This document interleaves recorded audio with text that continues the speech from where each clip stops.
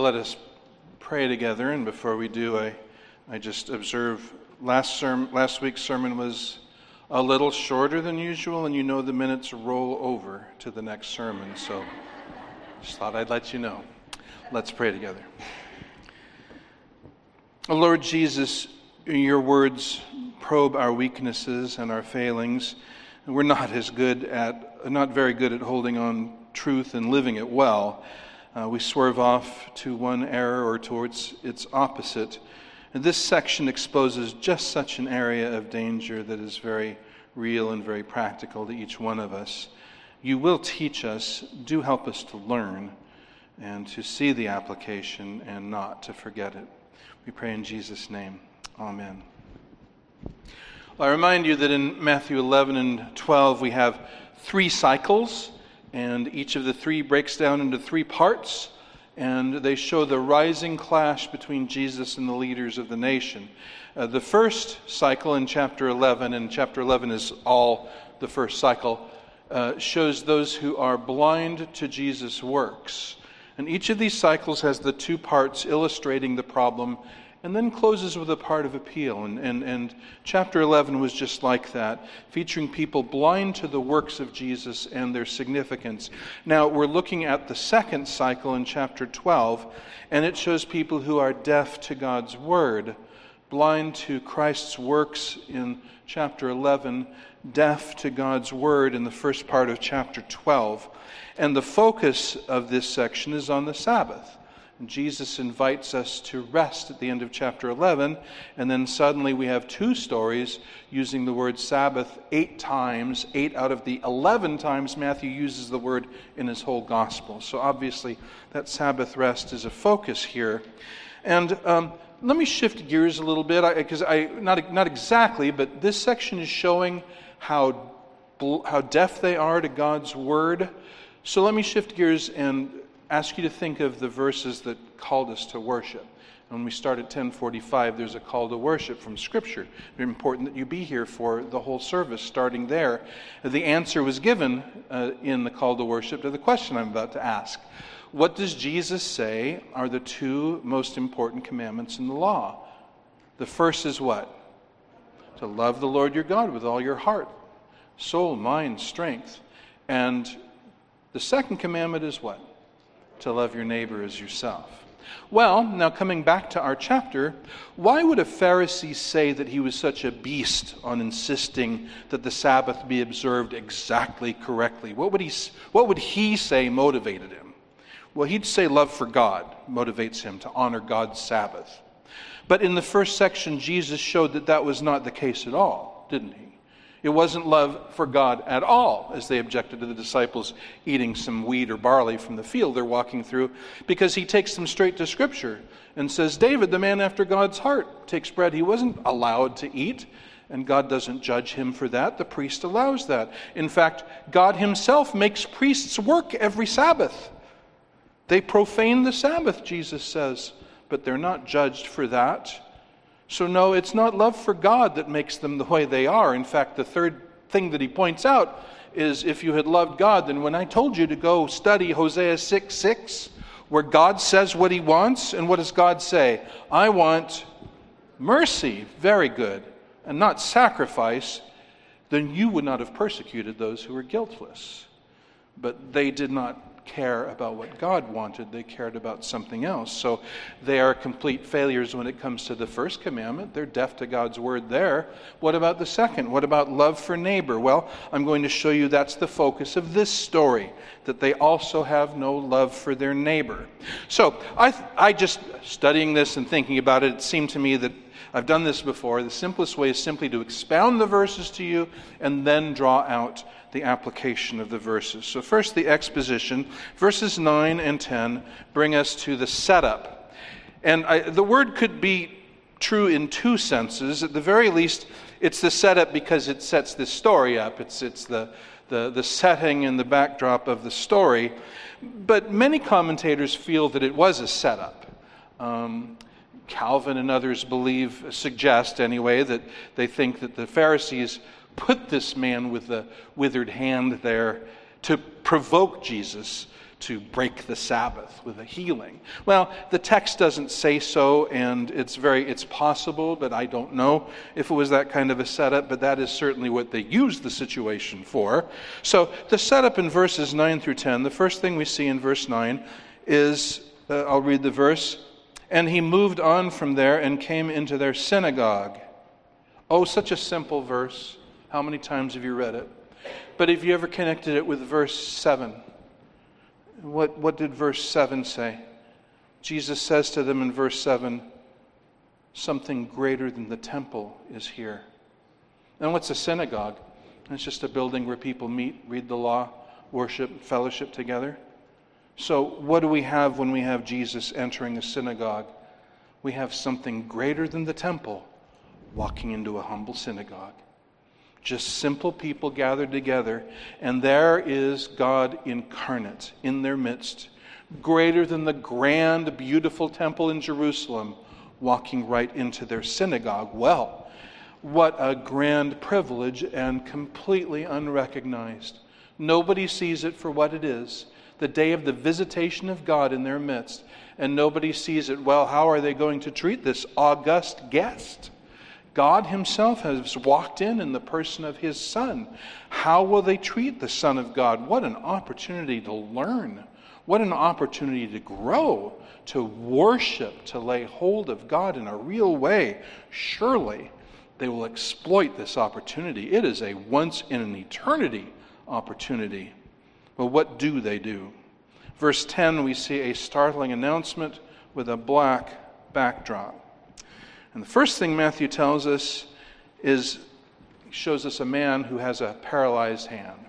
Man has a paralyzed hand. Look, and Matthew says this in a sentence with no finite verbs. So I just almost every English translation sort of smooths it out, but I just translate it literally so that you see the way Matthew says it. "And look, a man having a shriveled hand." It just meant to grab our attention. Look! A man with a shriveled hand. Meant in our minds to see this picture. Here's a man with obviously atrophied hand. And we're to think, what of it then? What's going to come of this? What's the significance of his presence? Well, think about him having a paralyzed hand, and Luke seeming to tell the same story. Luke specifies it was his right hand, and assuming he was right-handed, well, having literally the Greek says dried up, but that's the idea that means it's paralyzed, it's atrophied, it's shriveled, it's useless. He can't do anything with it. He's still got it, but it's useless to him. So with a useless right hand, how many jobs could he do in that day? You know, he couldn't answer phones. He couldn't be the greeter at Walmart. You know, I mean, what could he do with a useless right hand? Most jobs are manual labor. What does manual mean? It means by hand, and he's missing one of his hands. One of his hands is unusable. Well, it's a rough place to be in a day like that, right? Wouldn't you seeing that? Wouldn't that draw out your... Well, what is that grace? What's the word for that grace that should rise in us when we see someone in misery? What should a godly heart feel? Compassion and mercy. Compassion and mercy. Well, shouldn't that draw out compassion and mercy in a godly person? Well, surely these godly leaders, the cream of the crop, the great, focused, intense students of Scripture, surely they will lead the way in feeling mercy for this man. Well, he has a shriveled hand. They have a question, we see. And they question him, the man with the hand? No, Jesus. They don't talk to the man with the hand. They're not concerned about the man with the hand. They're just concerned about Jesus. Oh, you think how sweet. They're concerned about Jesus. Oh no, read on. And they question him, saying, "Is it allowable to heal on the Sabbath?"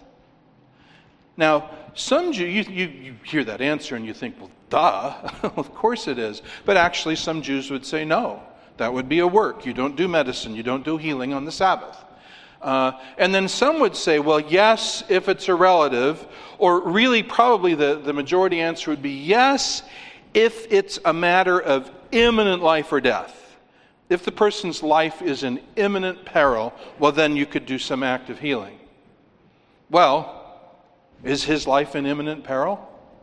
No, probably had that hand for some time, and he's not about to die because of it.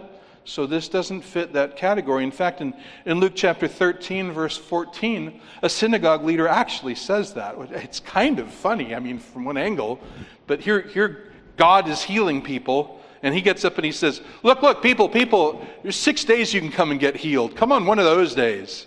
Like telling God to stop healing people because it's a Sabbath. They could have said that then to this guy. He could have come back at sundown, get healed. This is not an emergency. So that's the premise of their question and the backdrop in Jewish understanding at the time. It's not such a slam dunk that healing would be allowable, and if it were allowable, probably only when life is in risk, and his life is not in risk, not an imminent risk. He has a withered hand. They have a question. Oh, they have one more thing. What is it they have? They have a motive. Everybody has a motive. Matthew tells us what theirs is. In order that they might accuse him. Well, there it is. They asked this question that they might accuse him. You sometimes hear people say there are no bad questions. Wrong. You hear people say there are no stupid questions. Wrong. One example would be a question that's already been answered. Another example would be a question you don't want the answer to. And this is kind of both of those, isn't it? As they ask him, well, is it allowable to heal on the Sabbath? They don't really want the answer to the question. They just want, what does Matthew say? That they might accuse him. Now, accuse him meaning not just that they might say, oh, look, he's a bad, bad man. He means that they might have evidence they can bring in a trial.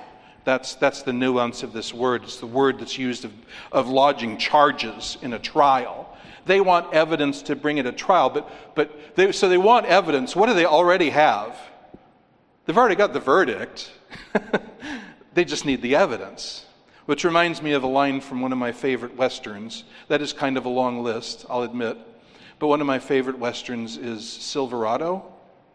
And there's a line where a corrupt sheriff in it named Cobb has arrested a black man. And having arrested him, he assures him. And he says, we're gonna give you a fair trial, followed by a first-class hanging. A fair trial, followed by a first-class hanging. He's already got the verdict, just needs to go through the formalities, and that's these guys here. Or in a more philosophical way, some of you might have heard of the Rubaiyat of Omar Khayyam. That's where the line, a loaf of bread, a jug of wine, and thou comes from. Well, I like this part better, but the language is a little dense, so I'll read it a couple of times.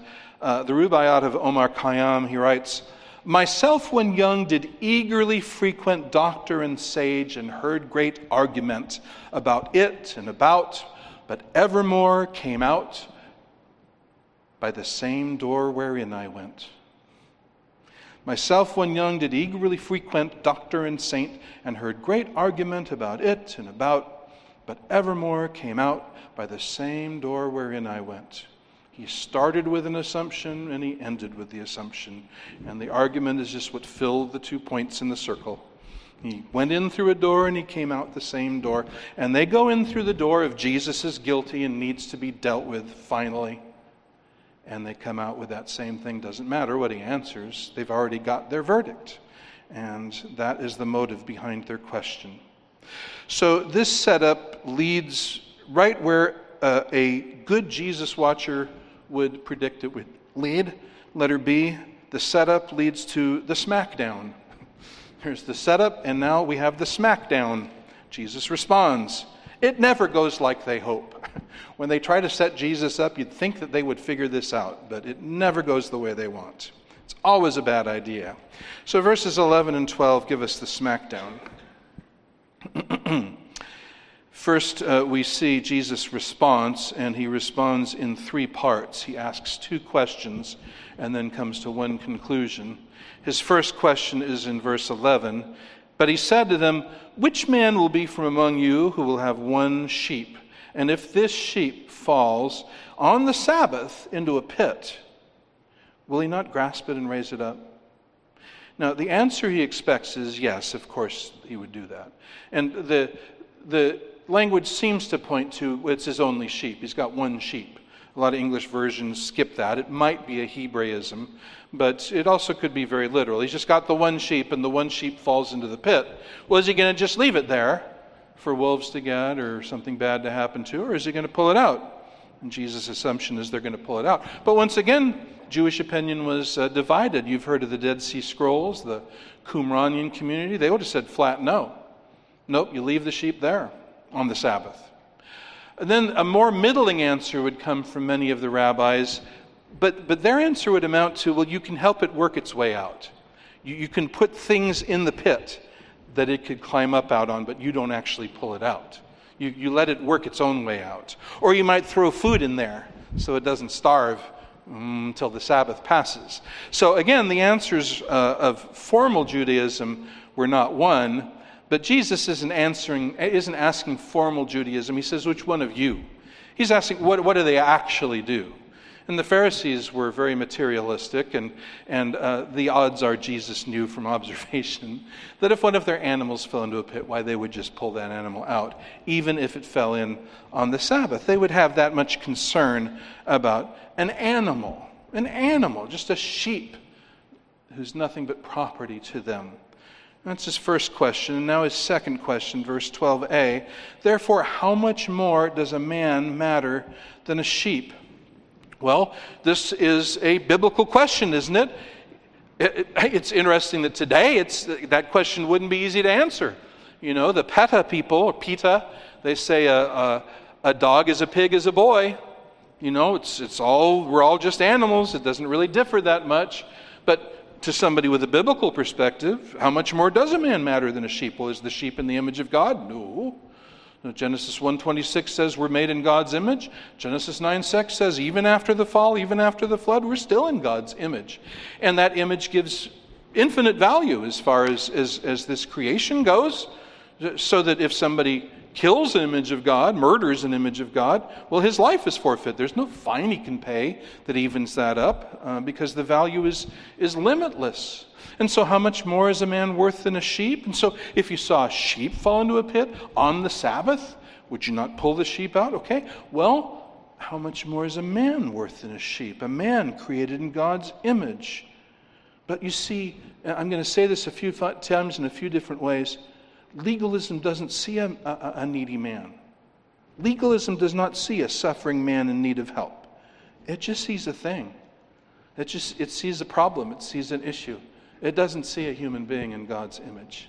Very important to see. We'll look at this a few times. So it's a good question, but the people he's asking have dead consciences. So his two questions lead to his conclusion in verse 12b. Wherefore it is allowable, and he kind of takes that word of theirs. It's their word. Well, why are your disciples doing what it's not allowable to do on the Sabbath? Well, is it allowable to heal on the Sabbath? And Jesus answers the one by saying, well, David ate bread that's not allowable to eat. And here he says it's allowable to do good on the Sabbath. That's his conclusion. It's allowable on the Sabbath to do good. And that on the Sabbath is kind of fronted. It's emphasized. On the Sabbath, what you ought to do is you ought to do good. That's allowable. Whoa, that's some subtle, cutting sarcasm going on there. But that you find a lot of sarcasm in the Bible. Uses their word, throws it right back at them. And now, have you been keeping count? He's laid them low again and again. In the first story, he laid them low straight from Scripture 3 times. Here he lays them low just from common sense. And how do they respond to it? What is going to happen in them? You know, if you look at it truly, it's really a wonderful opportunity. They've got a wonderful opportunity to learn, see things that they've been blind to all their lives, make a wonderful change Godward. Is that what they're going to do? God incarnate has set them straight again and again and again. Well, what does Jesus do next? Because it's not recorded that they answered his question. And it's not recorded that he waited for an answer. He didn't need their advice. He wasn't asking for their input so he could figure out what to do. He knew what he was going to do. They knew what he was going to do. And he does it in verse 13. Then he says to the man, "Stretch out your hand." And he stretched it out, and it was restored, healthy, as the other hand. Yeah, there's so much to see here. But the one thing is, who is it who speaks to the man? Only Jesus. What do? They talk about the man. Because he's a thing to them. He's a prop. He's something to be used. He's a situation. The situation of a guy needing healing. He speaks to the man. He sees the man, and he tells the man to stretch out his hand. And stretching out his hand, the man is healed. The hand is restored healthy just like the other. Now, there's a lot to learn there, and I'm not even in the application part yet, but notice that Jesus does not kneel to the rage mob. Jesus does not kneel to the rage mob. He does not throw little pennies of compromise and palliation to the rage mob. He could have. We'll talk about that a little bit later. He could have gone halfway, but he didn't. He could have given them a little of what they wanted and still done what he wanted, but he didn't. He didn't at all. He healed the man. And in so doing, would you say that, what did he do that was work? What part of his body moved in this healing? Just his mouth? Is it allowable to say stuff on the Sabbath? I think they agreed on that one. Is it allowable to stretch out your hand on the Sabbath? Well, I think it was. I don't remember a law against that one. So they're happy, right? Because nobody worked. Oh, no, they're not happy at all. Letter C, the shattering. But the Pharisees came out and took counsel together against him in order that they might destroy him. The shattering. Did they say to each other, well, he didn't by any definition work, so we're going to have to look for something else? No, because remember, they already had their verdict. They already had their verdict. They'd already decided about Jesus. They'd made up their mind about Jesus. So whatever he did, he was going to be guilty. Now, why do I call it a shattering, though? They wouldn't have called it a shattering. They would have said, we're fine. We're doing exactly what we need to do. We are healthy, we're holy, we're happy, and other happy H words. We're all those things. And we got a job, and we're doing it, and it's going well. Thank you for asking. But in reality, God sees them as shattered, and they're heading for shattering. Scripture says this, because why are they doing what they're doing? It's sheer pride. We'll talk more about that in a moment, but they're just operating out of sheer pride. Jesus has humiliated them. Their pride is wounded, so Jesus must die. And in their killing Jesus, they destroy themselves. Proverbs 16:18, pride goes before destruction, and a haughty spirit before a fall. And this is exactly what is animating them. Pride. What did Jesus said to John the Baptist in chapter 11? Blessed is he who doesn't stumble over me. And look at them stumbling over Jesus. Means they won't be blessed. What's the opposite of blessed? Cursed. And they're stumbling over Jesus, and they will shatter. I remind you, Jesus' words always bring us to a decision. They always do. Absolutely always. Whether we're conscious of it or not. They always bring, because we always respond to Jesus' words. And they respond to Jesus' words, and their response is they need to destroy him. And that will be the end of them. As the sequel will show, the next stories in chapter 12 will show us the fatal direction that they're plummeting into here. So these are the facts of the story then. This is the exposition of this passage. Now let's talk about how we make application of it. Roman numeral 2. What does this teach us? How do we apply it? Well, the first thing, the title of the sermon is Legalism's Loveless Calculations. And so the first application is legalism's insidious math. Legalism's insidious math, M-A-T-H. The way legalism makes additions and subtractions. The value that legalism puts on different objects. I want to talk with you about the core of legalism, and do that by pointing out a word that occurs 5 times in this section if we go back one verse. Verse 8, the conclusion of the first section, what does Jesus say? He says, someone is the Lord of the Sabbath. Who does he say? The Son of Man is the Lord of the Sabbath. Oh, and then look, here's the word man 4 times in this passage. Verse 10, anthropos. Look, a man having a shriveled hand. Verse 10. Verse 11, he says, which man will not pull a sheep out of a pit? Verse 12, how much more does a man matter than a sheep? And then verse 13, he says to the man, stretch out your hand. Well, God sees a man there, and the Son of Man sees a man there. But what did they see there? Did they see a man? No, they don't. And much less did they see a man in misery. Much less did they see a man who should be shown mercy, yes, even on the Sabbath. What do they see? They see an issue. They see an opportunity, in fact. An opportunity to get Jesus. Because what matters most to them? The glory of God? No. Love of their neighbor? No. Vindicating their pride. That's what matters most to them. And for that, Jesus must die, because he's wounded their pride. And so this man isn't even there as a man. He's a thing, he's a pawn, he's an object to be used in their pursuits of their concerns, you see. So his affliction is not a need to try to meet. It is an opportunity to exploit in their eyes. That's the loveless math of legalism. And so this is something that I bet in your own mind you're making applications today, because you know that a great many people who position themselves as great advocates of downtrodden minorities and so forth, they don't see people in need. They're not trying to help people with their real needs. They're using something about them for their own quest for power and influence. Their skin color, their situation, their living circumstances, they're things they can use to position themselves for power. But they don't see them as people created in the image of God to be treated according to God's word. And so here, legalism doesn't see this man as a needy man. It sees him as an opportunity, something that can be used as a club to get Jesus with.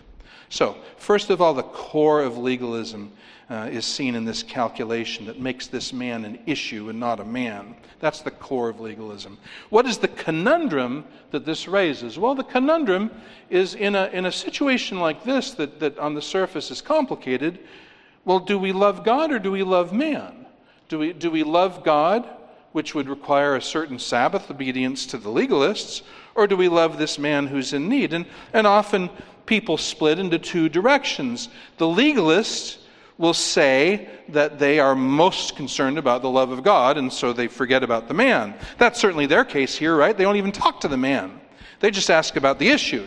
Is it lawful to heal him? The man doesn't matter to them, and they would tell you it's because they love God so much. So because they love God so much, the man just kind of fades into insignificance. Now, to bring in somebody not in this story, but people we know, think of progressives. Think of, that's what liberals call themselves. Liberals are progressives. They're very concerned about the needs of people, about people's felt needs, or the needs as they see them. And in their concern for meeting these needs, they will marginalize or play with or pervert or completely sweep aside God and God's word, because they're so concerned about the person. So to the liberal, the person is everything, God is marginal. To the legalist here, what they call God is everything, the person is marginal. And what is the solution of this? Should we love God or should we love man? And immediately you're thinking, well, that's a false dichotomy. We need to do both. But there's always that pull. And even people who have the answer basically right can end up losing sight of what the cure to this really is. What is the cure? Well, I'm going to say it's Jesus, and indeed I do, because that is the cure. Jesus is the cure. He personally is the cure, and he teaches us and demonstrates for us what the cure is. He says it in words, and he shows it. So, of course, the cure is that we should do both, and we should do it in the order Jesus says. Meaning, first we're going to love God, and secondly, we're going to love man, and we're not going to play them off against each other. And if we think, well, sometimes they do, no, they really never do. They never really do play off against each other, as I hope to explain to you. They never really do play off against each other. They both go hand in hand. God, of course, is most worthy of our love. He is the most worthy. He's our starting place. He's God. And he's most glorious. So, of course, we love him first. And because he is who he is, we want to worship him first and value him above all. But also, we want to go to him to find out how to think about things and what to do about things. We don't know. I mean, that's part of becoming a Christian. You deny yourself and you begin with the fear of the Lord. And you say to God, I want to know what you think. I want to know what you say is right and wrong and what you say is wise and foolish so that I can think that after you. And so we look at the needs of our fellow men instructed by God as to what those needs are, and not asking them what their deepest needs are, because what they will answer will not be what God would answer. And so we love God first, but because we love him, and we really do, we're convinced that the only way for humans to really be happy, and the only way for humans really to be blessed, is to walk with God, right? Is to know God. We know the best thing for our fellow man is that fellow man believe in and obey God. The best way to live is for him to live from the fear of God and in love for God and in faith in God and submission to God. So we will never think, well, the best thing I can do for my needy neighbor is to tell him to sin, or to tell him to feel good about sin, or to help him sin. But this is exactly what progressives do. Well, they need this and this, so I'm going to give. But in giving them this, I'm encouraging them to sin. Well, I do it because I love them. Well, no, you don't. If you're encouraging them to do something that will damage them and damn them, is that love? No, often it's cowardice and weakness and ignorance and unbelief. No, the best thing I can do for my needy neighbor is to help him with God and to help him with the needs that I can, but always starting from the love for God. And so it really is not either or, it really is both and. And so we have issues today, obviously, with, say, homosexuality and others, where people are saying that they're miserable and they feel like they need this and that. And the Christian position says, well, but that's, you can't. Okay, let me put it a kind of a graceless way. I mean, a bald way. Say, well, you can't do that. You can't do that. Okay, so we're telling somebody that their deepest need that they think will make them happy, they can't do that.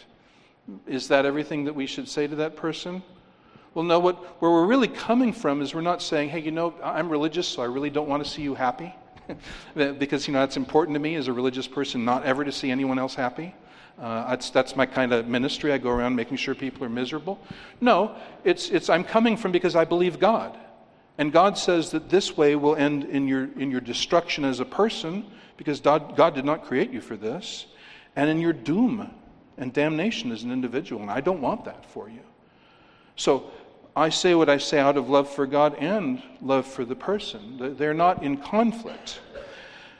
But we, and when I say we, of course what I really mean is you and me, is we have to constantly watch that we not be tempted to see issues and to see things and situations and sins, and to forget that we're looking at people. And we may look at something like what I just mentioned and say, well, I have never felt tempted to do that in my entire life. I think that's disgusting. Okay, have you ever been tempted to sin ever? Yes. Is it disgusting to God? Yes. Have you felt really strongly tempted, even obsessed at times? Yes. Oh, okay, so you're kind of cut out of the same thing. But mercy was a good thing for you, right? What about this person? You can't show mercy to this person in showing this person to find the same mercy you, a sinner, found? So they're all sins. They may differ in what vine they're hanging from, but they're really all on the same trunk. And so it shouldn't be an either or for us. We should never forget when we talk about sin, we're not just talking about situations, or we're going to be standing with the Pharisees asking if it's legal to heal on the Sabbath, instead of caring for somebody in need and loving God at the same time. So the cure is Jesus, who did both, who obviously loved God above all, and who met the person's need in a God-honoring way.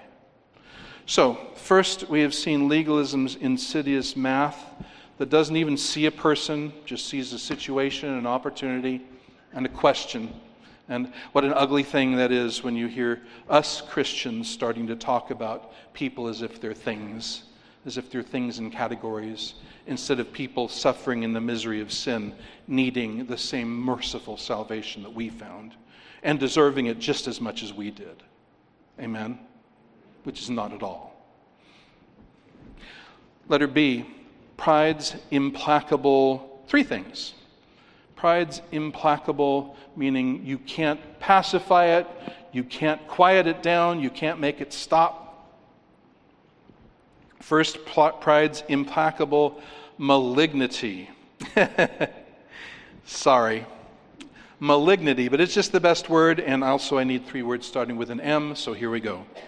Malignity, M-A-L-I-G-N-I-T-Y. M-A-L-I-G-N-I-T-Y. And you say, what does that mean? And I say, it's the quality of being malign. Okay, it's the quality. It's inherent destructiveness. It's something that is inherently evil, inherently destructive, and pride is inherently evil. It's inherently destructive. So these men, think about it. These men were wrong about the Sabbath and a great many other things. And confronting Jesus, if you look at it just very objectively, they had opportunity after opportunity to be humbled and to learn what they needed to learn. And they could have been.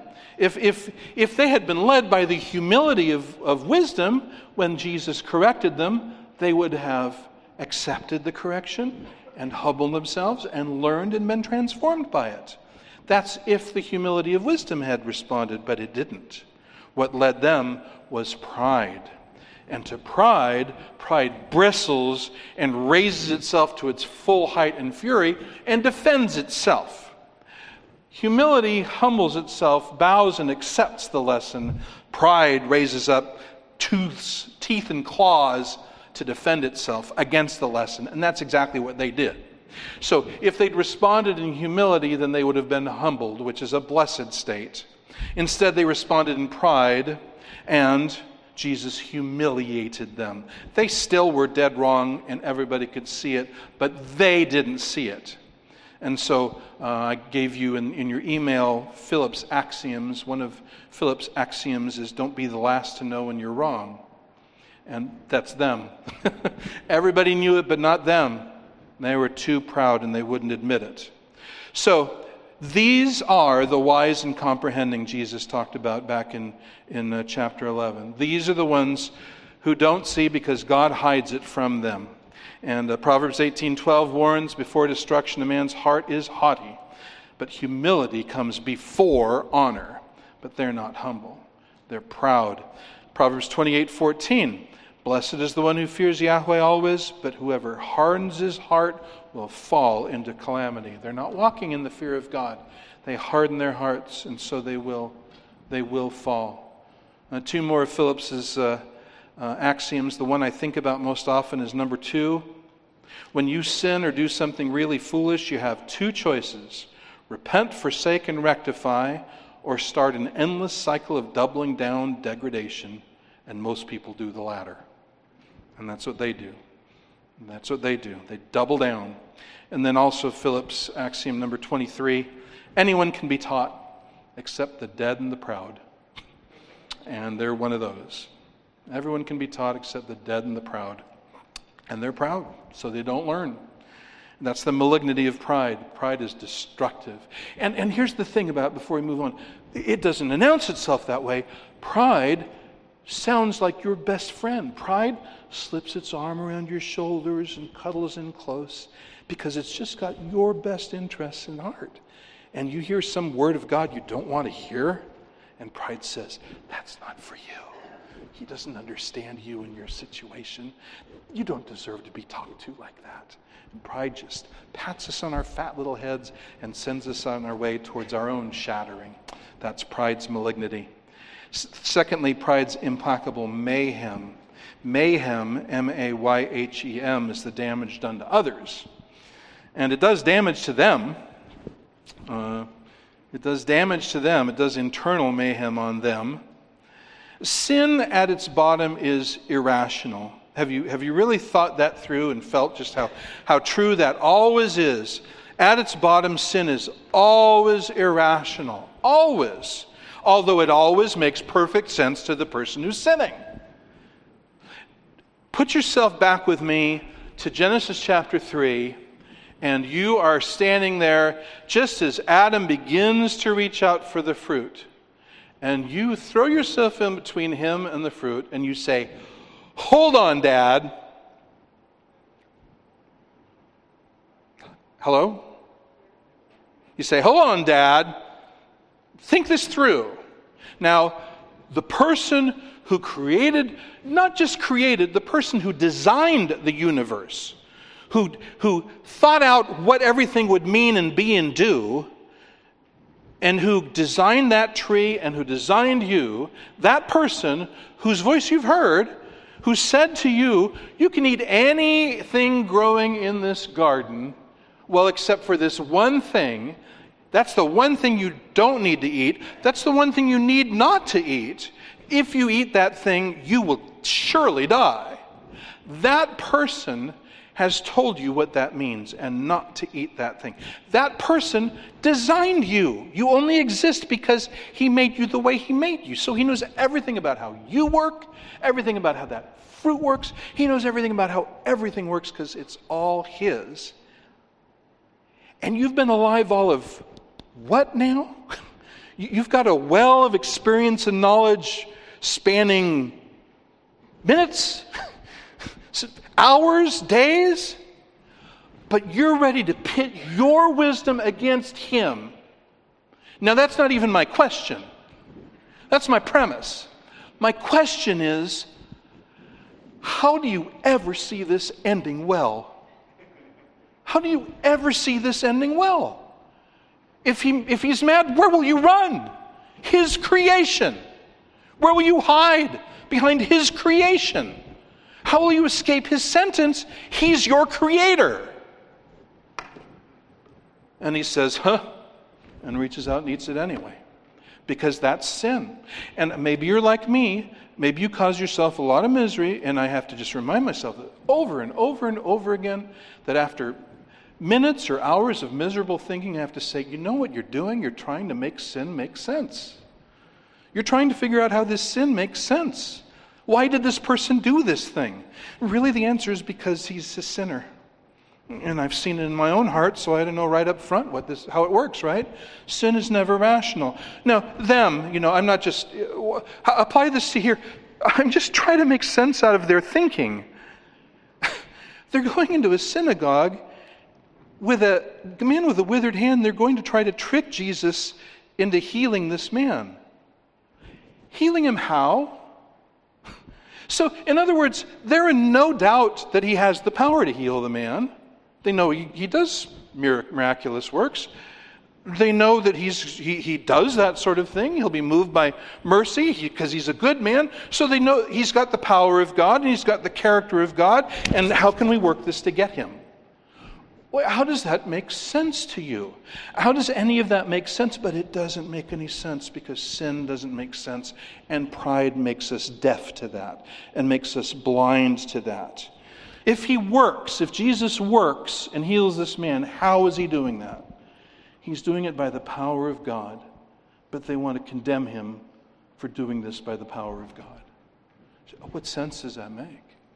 It doesn't have to make sense. It's sin, so it sounds good to them. It makes perfect sense to them, you see. And even then, like I say, when he finally does it, what work does he do? He does it in a way that involves no work. So the whole thing just fell apart. Your whole brilliant plan just fell apart. Nope, doesn't slow him up a bit. Oh boy, we got him now. And they go off to destroy him. You think, boy, is that stupid. Well, if you think that, find a mirror somewhere, because you and I, every time we sin, it is just as stupid as that. It is just as stupid as that. And the angels look at us and say, how does that make sense? But that's sin. That's the nature of sin, and that's pride. Sin is irrational, and pride blinds us to that fact. And pride makes sin look like the very pinnacle of sound thinking, which they thought they were doing, you see. But that's sin, and that's why we need the grace of God. You can't reason somebody to salvation. You can't do it. It takes a work of the grace of God, changing the heart. So they don't care, and this is the history of Israel. God sends prophets, and people mock them and don't listen. Generation after generation. Proverbs even warns, don't reprove a scoffer, or he will hate you. And they hate Jesus because he reproves them. So, pride's implacable mayhem, and finally, number 3, pride's implacable malice, and that is the harm it wishes on others. What does it say about these great and holy leaders that they see this poor man and they just know that Jesus is going to want to heal him? They have no doubts that Jesus is going to be able to heal him, and they care absolutely nothing about whether he goes home healed and able to have a life. That means nothing to them. His miserable life means nothing to them. His lack of opportunities, the way he sees himself as a man, means nothing to them. All they care about is getting Jesus. And what does it say about them that all they care about is getting Jesus? Well, he's wounded their pride, so he must die. And that's just the way it goes. So apparently in their masterful ethical universe, it is not allowable to heal a man by the power of God on the Sabbath, but it is allowable to go out and plan the murder of the Messiah on the Sabbath. That's okay. That's what they do, using exactly the same thing Jesus does, flapping their gums. And all Jesus does is say, stretch out your hand, but he's broken the Sabbath. But them plotting Messiah's murder, A-OK. Really holy and righteous. Well, that's what sin and that's what pride do. The third thing that I want us to see from this, letter C, is God's insistent mercy. God's insistent mercy. And the first is so obvious that we probably miss it. I sure did. But have you ever thought about the fact that Jesus just being there is a mercy? Jesus just being there in that Sabbath is a mercy? Being in that synagogue? I remind you, something greater than the temple has walked into that synagogue. And why? Because he stood to learn something from them? No. So he's the only person there who has nothing to learn from anybody. He's the only person ever walked into a synagogue who had nothing to learn, literally, from anybody there, who could not be profited in any way by anybody there. There was nobody there who could do a single thing for Jesus. But he was there because as the perfect man, he wanted to worship God. And as the perfect man, he wanted to show love for his neighbor. And to do that, he had to be where his neighbor was. Literally nothing to learn. Literally nothing needed, literally perfect, and still he goes to synagogue. What is that?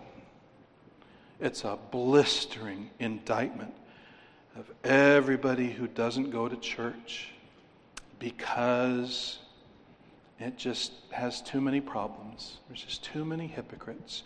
They just don't teach right. They don't teach well enough. I talked to a person who's very proud of himself. He couldn't go to any church just because he knew that in a short while he'd see too many things that weren't being done right. And so he just couldn't go at all. So he was so righteous and so holy that the best thing to do was absolutely flat out disobey God because he's too good to go to a church. So sin is much better than obedience. And that makes sense. Pride makes things like that make sense. But here's Jesus, and he goes to synagogue.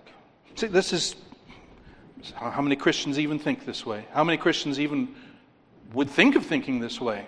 Not to go because of the way all my needs and wants are met, but to go to worship God and to serve others. Well, and people look at that and say, well, I don't see that I need that, so I won't go. And Jesus, who absolutely didn't need it, went because he loved God and he loved people. And that's where you worship God and that's where you serve people. What a blistering indictment of everyone who looks for reasons not to go to church instead of doing everything he can to get himself to church and be there to worship God and to serve people. And so Jesus being there was a mercy, and of course what Jesus did there was a mercy. I've pointed out in the past that in the Gospels, Jesus' most characteristic emotion that they talk about is what? It's compassion. Splanchnizomai, that's the verb you see the most. His insides are moved with compassion for those in misery, and he wants to show them mercy. That's his most characteristic emotion. And so they don't even see this man in his misery, but Jesus sees this man. And isn't it just perverse to notice that they knew he would, but they didn't? They only saw him as something to use, but they knew he'd see him as someone to help, and they hated him for it. What does that say? But at any rate, my point is, Jesus did a mercy. He saw a man with a need, not just a question.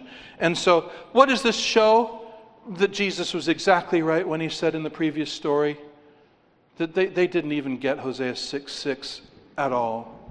I want mercy and not sacrifice. They did not get that at all.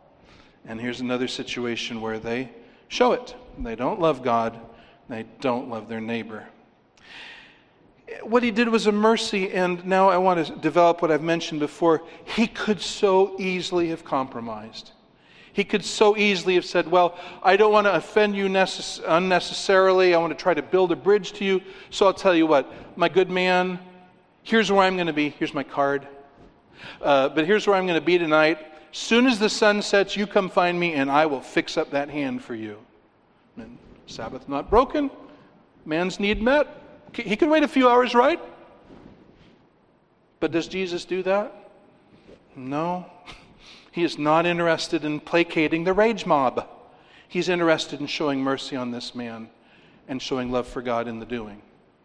That's Jesus. That's Jesus. What he did was a mercy. No compromise. Just love. Love for God, love for the man. And so finally, and my final point is the imperative then is mercy now. Jesus says sarcastically to them, well, it is allowable to do good on the Sabbath. Well, it's really kind of, let me first say, when he says it's allowable to do good on the Sabbath, what's the flip side of that coin? It's not allowable not to do good on the Sabbath. Now, is there any scripture about that? Actually, yeah, there's several. Proverbs 3:27 is one. Proverbs 3:27 says, do not withhold good from those to whom it is due when it is in your power to do it. Oh, so in other words, if I see someone needing and I have what he needs, I need to give it.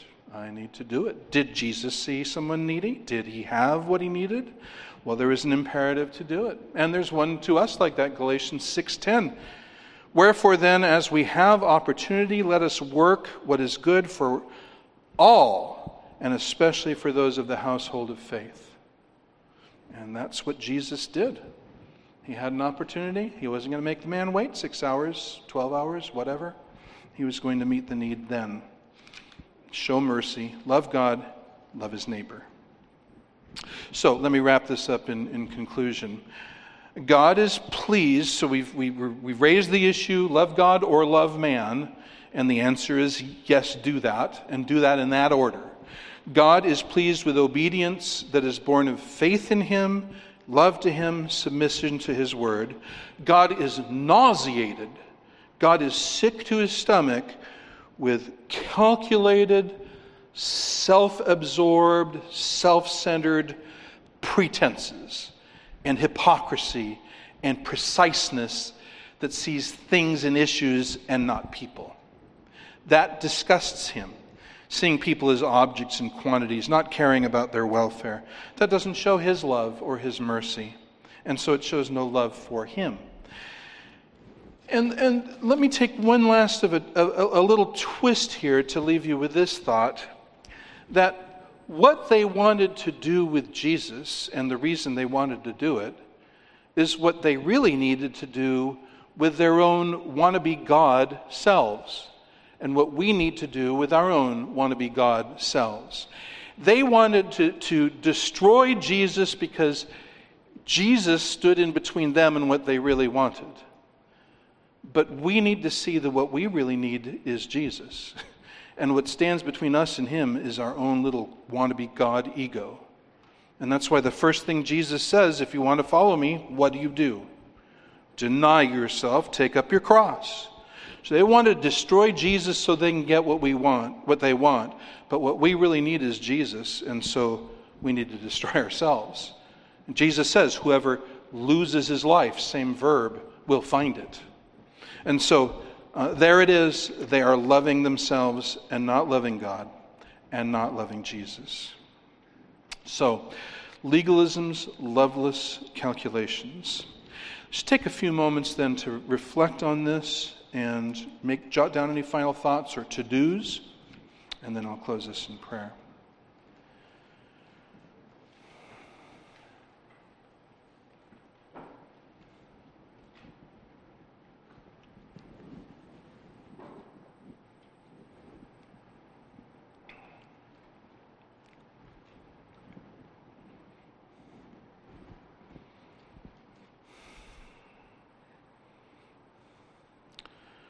First, Father, we thank you for your great mercy towards us. Think of Ephesians 2 that says we were dead in our trespasses and sins, but God, being rich in mercy, because of his great love with which he loved us, made us alive together with Christ. And we see Christ is our mediator and Christ is our peace. And Christ is how you raised us up out of the miry clay and bought us out of the slave house of sin and forgave us and made us your children. That was compassion. And your compassions are innumerable, and your mercy reaches to the heaven. And as we love you, help us to learn to show the same love towards others, and not to look at people in a calculating way, and not to see people as things and issues, but to see people as needy fellow creatures in the image of God, and to love them and to have compassion on them and to want to show them mercy.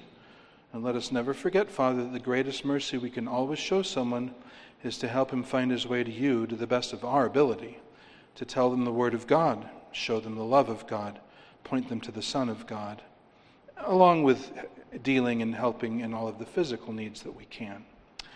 Help us to learn this lesson and learn to walk the road that Jesus has laid out before us. In Jesus' name, amen.